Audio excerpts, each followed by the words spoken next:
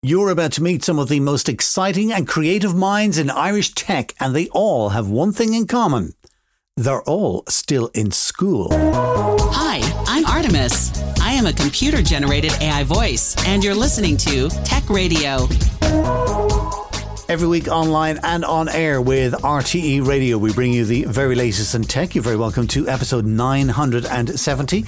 This week, as the rest of the world is playing in the Wild West we call AI, the EU is planning to bring some law and order to town.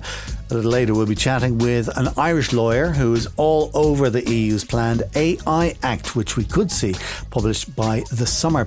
Also, we get the ins and outs this week of TikTok's first outright ban. The Irish Data Commissioner is about to land a record-breaking fine on Meta, the size of which will make your eyes water. And we have news on some little tech trinkets going cheap. This is Tech Radio with Dusty Rhodes and Niall Kitson. Joining us, as always, is our Tech Central Editor-in-Chief, Niall Kitson. Niall, starting off today with TikTok. They have finally actually been banned. Where? In the state of Montana, in the US. They have been first to jump on this. Montana, of course, famous for being a massive tech hub and a place of, social media innovation. But hey, somebody's got to do it. Somebody's going to do it. So from the 1st of January 2024, you are not allowed on TikTok in Montana. The paperwork on this. What's the fine? The fine is $10,000 per day if anyone in the state of Montana is able to access TikTok, if anyone is offered access to TikTok or is offered to download the TikTok app. Do you know what? If you were to replace the word TikTok with cocaine in that sentence, it would be, a lot more punitive. Okay, if you were to replace the word TikTok with Facebook. Same deal, if you ask me, because, everything that's going on with TikTok at the moment, we've been saying about Facebook for forever. The amount of data that they hold on us and the fact that it gets leaked. And here's the thing with TikTok, though. I mean, even if they can't prove that they're sending stuff to the Chinese government as, policy, the very fact that it's a Chinese company means that there are people who might be agents of the Chinese government working there. Which is actually something that happened to Apple in the last week. There's a former engineer who escaped. He quit Apple after purloining an awful lot of data to do with its driverless car initiative and skipped to China. So does TikTok have Chinese agents working within it? It's too big a gamble to take, certainly in Montana. So they're saying, right, if you're doing this, it's going to cost you $10,000 a day to muck around with it, which means that I'm just having pictures of guys in trench coats on street corners going, "Hey, do you want a TikTok?" It's cool. The one thing we do know about TikTok, whoever is getting the information, is that the TikTok app sucks a lot of information out of your phone. Yeah, an awful lot. It's one of the biggest hogs.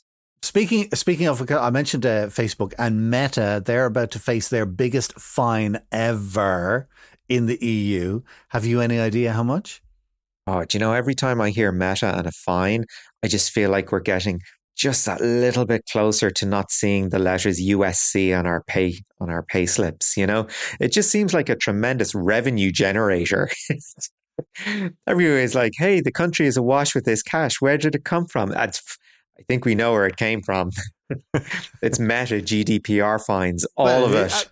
Well, no, not necessarily. Wasn't there a whole load of money that came in from Apple, 13 billion or something a couple of years back? No, we didn't want that money. I know we didn't want it. It's like, certain members of the Irish community who are generally in government didn't want the money for whatever reason. You and I wanted to get rid of USC.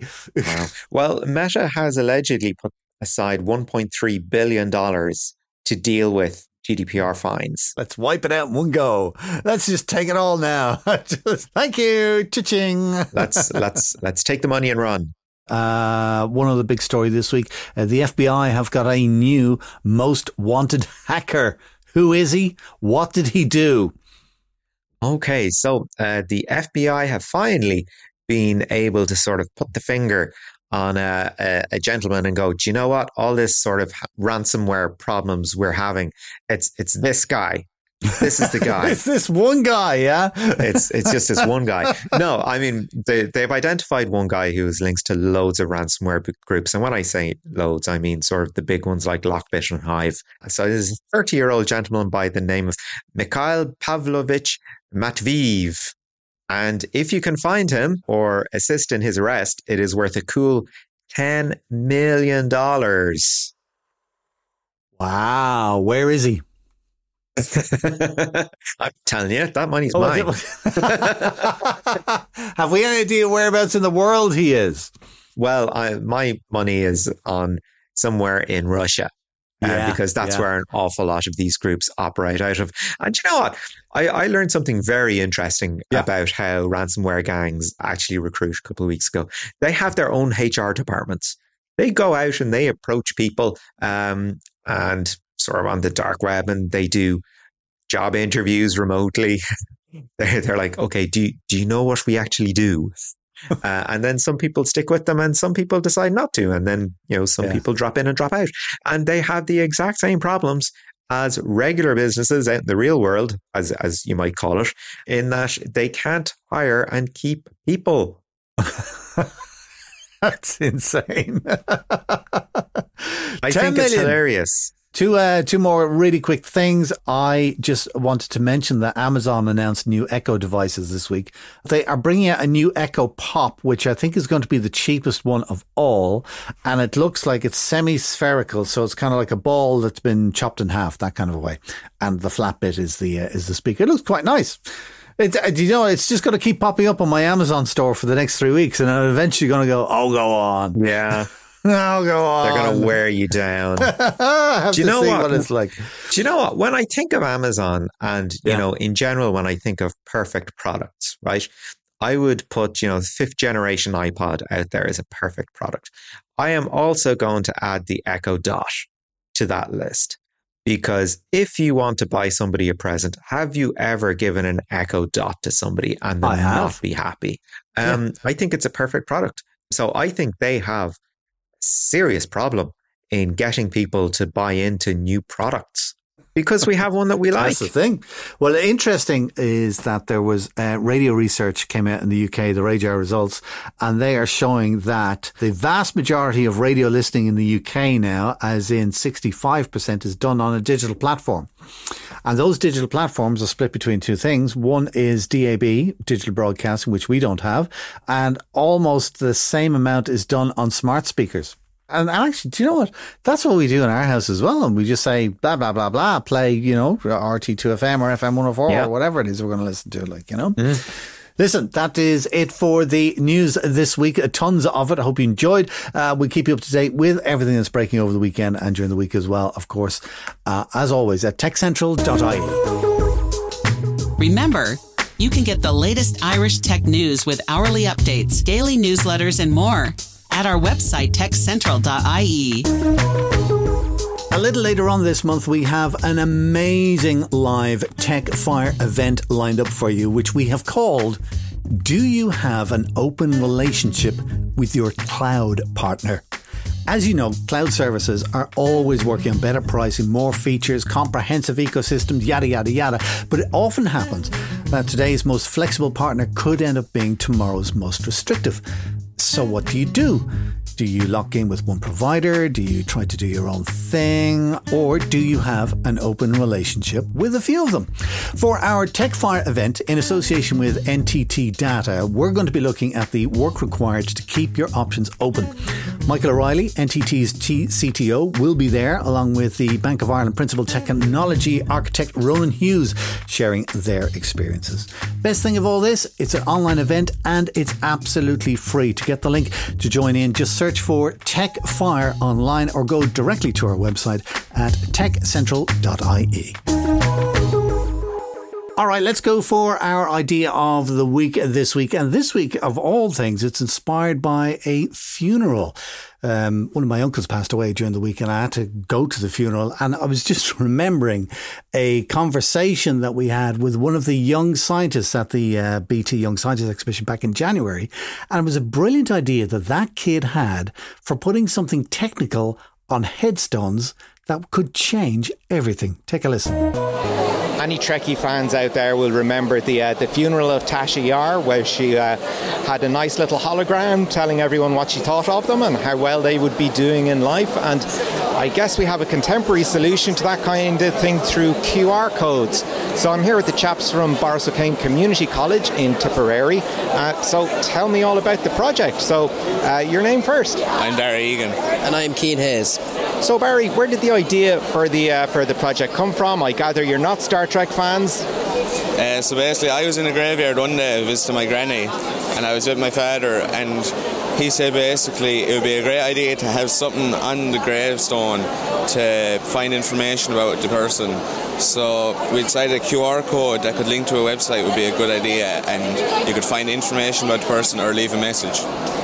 So is this sort of a combination of a blog and sort of a guest book? Yeah, it's a biography basically. We have examples here that are kind of short of fictional people, but realistically you can make very long stories. You could tell stories about their past and what they like to do, where they're from and all sorts. So a biography of the person is what we would describe it as. Sounds like a great potential for adding detail, perhaps for relatives looking to track down people that they'd lost touch with or hadn't found. So what's the response been like so far? Well, I suppose we kind of made it so it could help people mourn the loss of a loved one. And people are really loving the idea that have come and seen it today. So yeah, that's the main things people are thinking. QR codes for headstones, our idea of the week from just two of the students that we met at the RDS last January at the BT Young Scientist exhibition. You can hear that entire episode on our podcast feed. It's episode 952 from the 14th of January and it's absolutely brilliant, brimming with ideas. Check it out wherever you get your podcasts. This is Tech Radio from techcentral.ie. Get every episode of Tech Radio by clicking follow on your podcast player right now. For the past few weeks, we've been covering the best and worst of AI, artificial intelligence. And while many are excited about the directions it's taking us, there are equal concerns over poor quality data, user privacy and bias. To put some manners on the AI Wild West, as it were, the EU are going to publish their new AI Act later on this year. So to keep ahead of it, we're catching up with an expert in the area, Brian McElligott, who is the head of the artificial intelligence law team at the business law firm Mason Hayes Curran. He had a chat with Niall Kitson about what it's going to mean for consumers and who will be left holding the bag when it comes to enforcing it. So Europe is finally getting in on the act of AI regulation with the EU Artificial Intelligence Act. Now, is this an example of Europe, again, having the back of the consumer, or is it Europe trying to solve problems that maybe have been in existence for years without being able to deal with contemporary technologies like generative AI? It's a little bit of a few things, and that touches on some of it, Niall. The genesis of this whole thing actually goes back to about 2017, 2018, when the EU set up a specialist group called the High Level Expert Group. And they were essentially tasked with coming up with, a framework for the regulation of AI based on two specific criteria.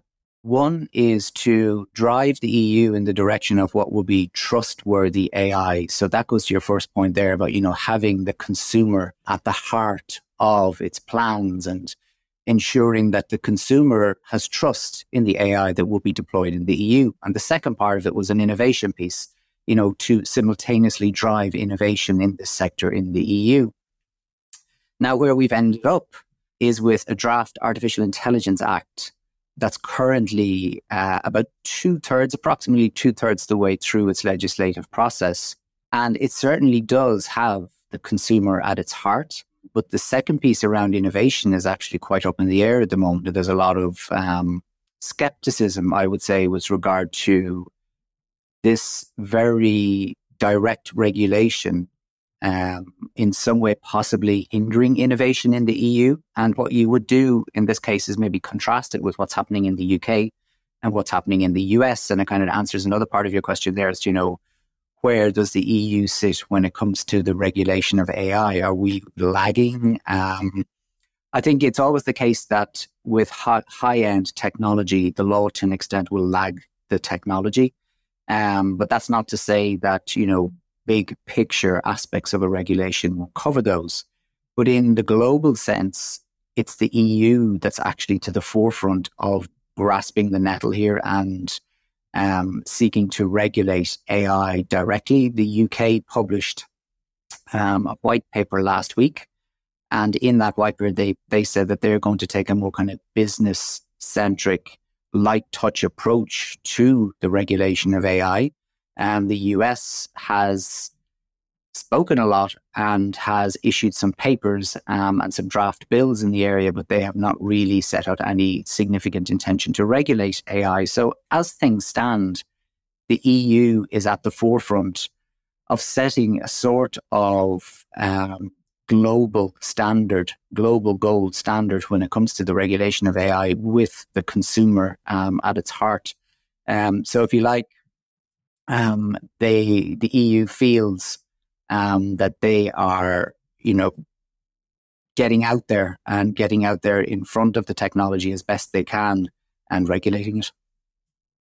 That's such an important point that Europe has always been very good at in terms of putting the consumer first. The sort of the business first approach is kind of expected in the UK, given the effects and the ongoing effects of Brexit. When it comes to academic endeavour, where you're expecting people to be on the bleeding edge, are you noticing any particular pushback? I mean, we're going to assume that there will be pushback against regulation from the business sector because, the business sector doesn't like regulation in general. However, what about academia? What has been the response like there? It's funny you bring that up, because the response from academia in some cases has been that the regulation doesn't go far enough. There are two, let's say, advocates within the EU who are running the process for the EU at the moment. And let's say one is kind of notionally tilted towards the left and one is tilted towards the right in, let's say, their beliefs or their political backgrounds. And the advocates who would be behind the party on the left would be pushing for more stringent aspects to be introduced into the legislation. And now, not all academics share that particular view. A lot of them focusing on, well, from what I've read anyway, I won't say I've seen everything, but a lot of them will focus in on the potential for harm that might be brought about by AI in the future, because, to all intents and purposes, we're looking at some, early stage applications of the technology. And, the recent explosion of generative AI, in particular, applications like ChatGPT, are bringing the potential for issues with the technology to the fore. And it's really coming part of the consciousness of people at the moment, and you're seeing it across all the press. But I suppose if kind of reflect back on the journey of the legislation so far, in just before I think the Act itself was published, there was a consultation done, and the consultation went out to everyone. And so you had, I think it was about in the region of 1,500 papers came back. And you would have had papers from big tech, you would have papers from the universities, you would have had papers from SMEs, and you would have had papers from individuals and academics indeed.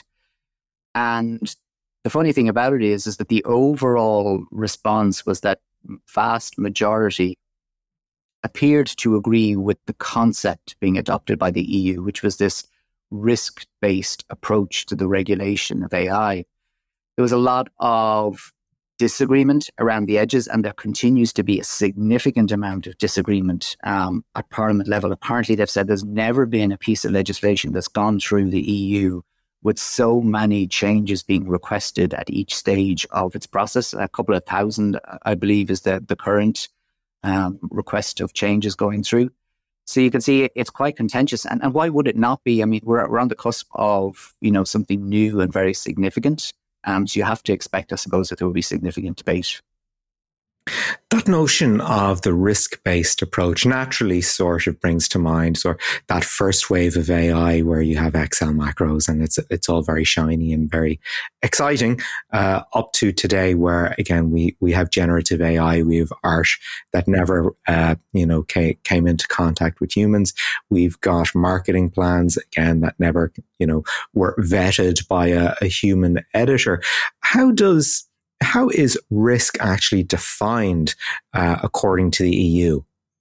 Yeah, it's a very good question. And the regulation on the face of it, it's called the AI Act, but it's a regulation. And for your listeners, what that means is that it will, once it's passed into law and has effect, it will be directly effective in all the 27 member states.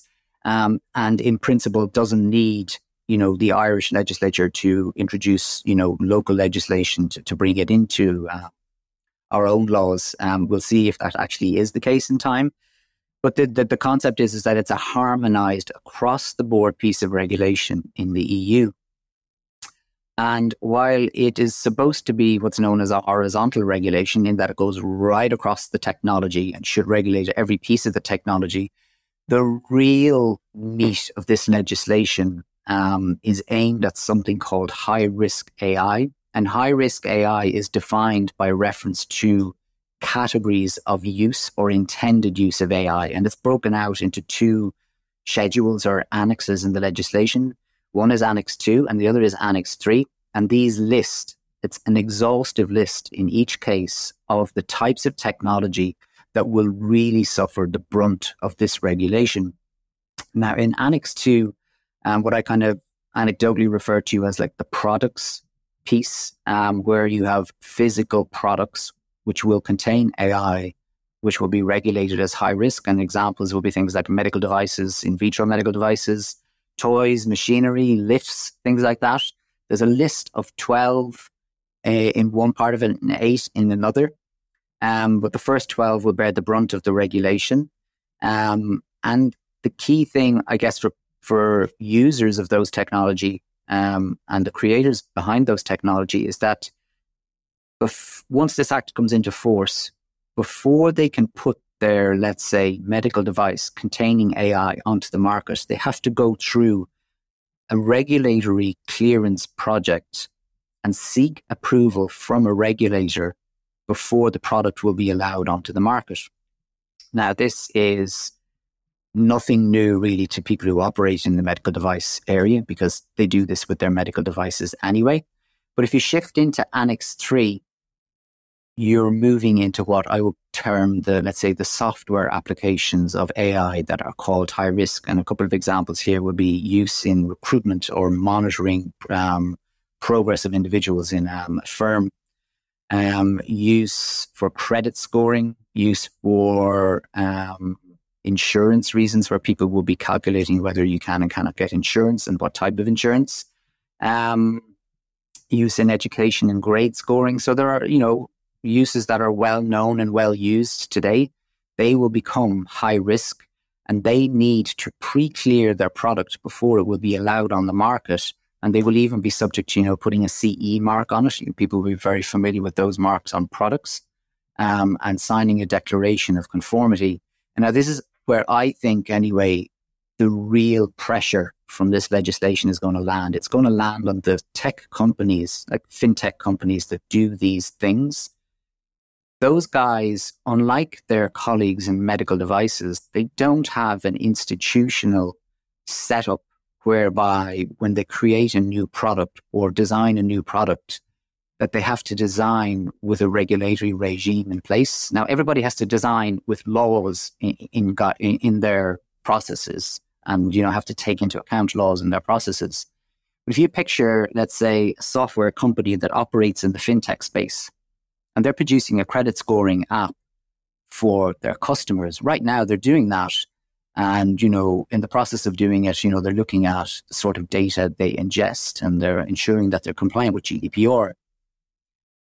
But this new act is going to make them think even more about their legal position before they launch, because right from day one, they need to engineer or bake in 7 special requirements under this act, because they will be high risk, and they must be engineered into the product from day one, because some of these requirements actually affect, what sort of data set did you use to train and validate your technology in the first place? And did you check for risks like bias?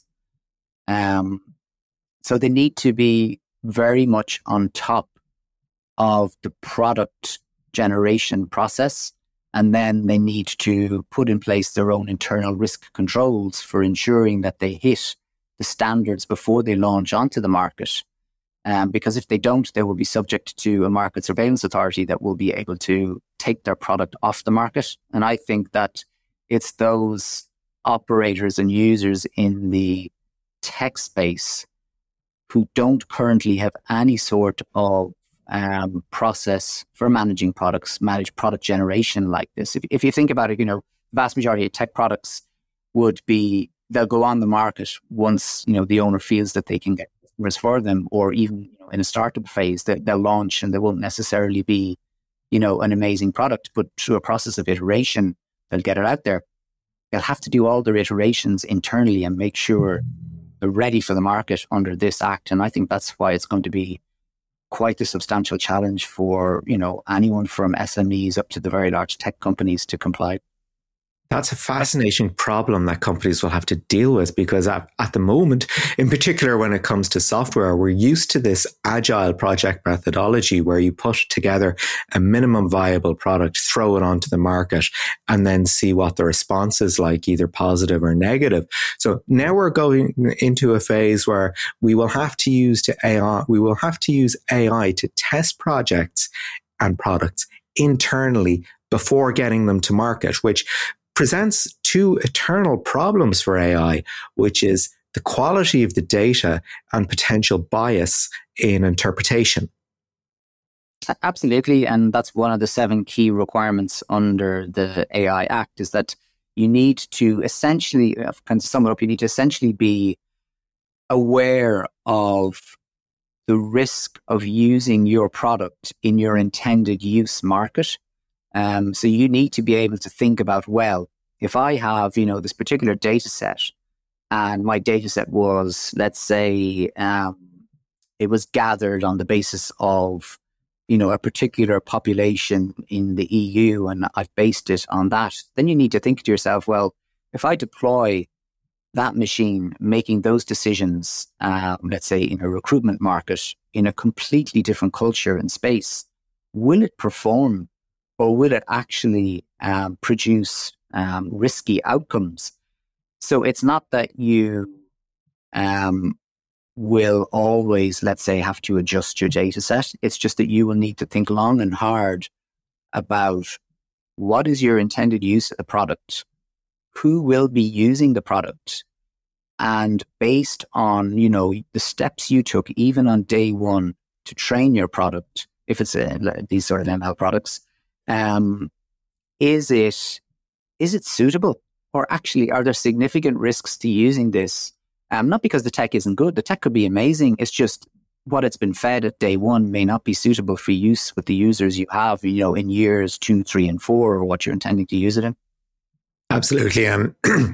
It's that old thing of, the housewife in Des Moines. If that's who the product is for and they can use it, well, then it's successful. If you're testing it in a sort of the tech sector in San Francisco, you're not going to get a reliable impression of what the product is and what it can do. Yeah. And it's great you kind of raise that kind of Des Moines example, in that, you're talking about a worldwide product. And this is where I think, significant challenge will arise for product creators, in that if, let's say, for instance, you have like a medical imaging AI product and you're based out of the Valley, California, and that's your only office. But if you're intending to use it in the EU, once this act lands, you're going to be caught by this piece of legislation. So that, I suppose, excuse, if you might like to put it, of, well, I'm not located in the EU, it's not to do with me. The thing is that if you sell this product in the EU, you are going to be caught by this legislation, and therefore you're going to need to think about what it is regarding all these 7 requirements that I can ensure my product is up to standard. And for, I guess, a lot of people, that will be, a re-engineering project in due course, which will be an absolute pain, because we all know the difficulties of dealing with some of this technology when it comes to trying to find out what it is it's doing. Can you go back and re-engineer changes to it? In fairness, like, I've worked with a whole bunch of data scientists, and those guys are incredibly smart, and I don't doubt their ability to do everything that's asked of them under this legislation. It's just that it takes time and effort, and it introduces processes into their own model processes, which they don't have already, and it's just going to be such a challenge for them. On that point of processes, then, we have to look at who's actually going to enforce this. I mean, we already know that our data protection commissioner is absolutely swamped with complaints very often against large tech companies with very deep pockets, capable of dragging legal actions through the courts for an awful long time. So do we need a new office to deal with this problem, or is this going to be something that's tacked on to an existing regulator? It's going to be multiple regulators is the answer. So if you go back to earlier in our conversation, I spoke about 2 different annexes to the legislation, one kind of a product type and the other a software type uses. For the product type uses, like the medical devices and the toys and the machinery, etc., they already have a regulator that regulates their products before they go on the market. And that regulator will also be their regulator under this piece of legislation. So if you like, take the example of a medical device. I am, let's say, part of a company that produces medical devices, and I know on day one producing a new product, I'm aiming for a target date of launch. And as part of that, I'm going to spend probably 12 months dealing with my compliance regime. Now, what I'm going to have to do is introduce a new section to my compliance regime for this AI Act. But the flip side of it is that my regulator, who today has no experience or very little experience of AI, is going to have to introduce the review process that mirrors my own application process. So what's in Ireland is called HIPAA. They are one of the bodies responsible for the regulation of medical devices, conformity assessments. They're going to have to look around themselves and go, well, I need new budget. I need new expertise. And, tell me who exactly is qualified to come onto my team as a regulator and look at this technology from the perspective of the AI Act and be expert in artificial intelligence and help me with my review of these products. That's one issue. The second issue then is where you move into Annex 3, which is the software type application. So, the grading of technology, the use in recruitment, credit scoring, fintech, all those sort of uses. Current kind of anecdotal chat is that the Data Protection Commissioner is going to be asked to take this role. Now, it's not set in stone just yet, but I guess because a lot of these types of technologies are data heavy, maybe there's a logical step there of joining the dots. But the Data Protection Commissioner is going to have the exact same issues. Excuse me. The Data Protection Commissioner is going to need to hire people who are experts in this type of technology. The Data Protection Commissioner is going to need significant investments in budgets and resources to be able to deal with this sort of a review. Because again, it's a pre-market approval process. And just like the tech industry itself, the Data Protection Commissioner or whoever that regulator ends up being just won't have the institutional knowledge, not like their colleagues in HIPAA, as to how to run a process like this and run it in a manner that I suppose it'll be smooth and it'll ensure that there's no impact or adverse impact on innovation. And that was Niall Kitson chatting with Brian McElligott, head of Artificial Intelligence Law Team at Mason Hayes Curran. This is Tech Radio. That's it for our show this week. Just before we go, we have time for just one more thing. Here's Steve, live from heaven. Thank you, Dusty. As always, we have more stories to reveal online, including Vodafone cutting 11,000 jobs as part of an international shakeup, how small businesses in Ireland are missing out on energy subsidies, and the latest rumors on what Apple might announce at their next WWDC, including things even I don't know about.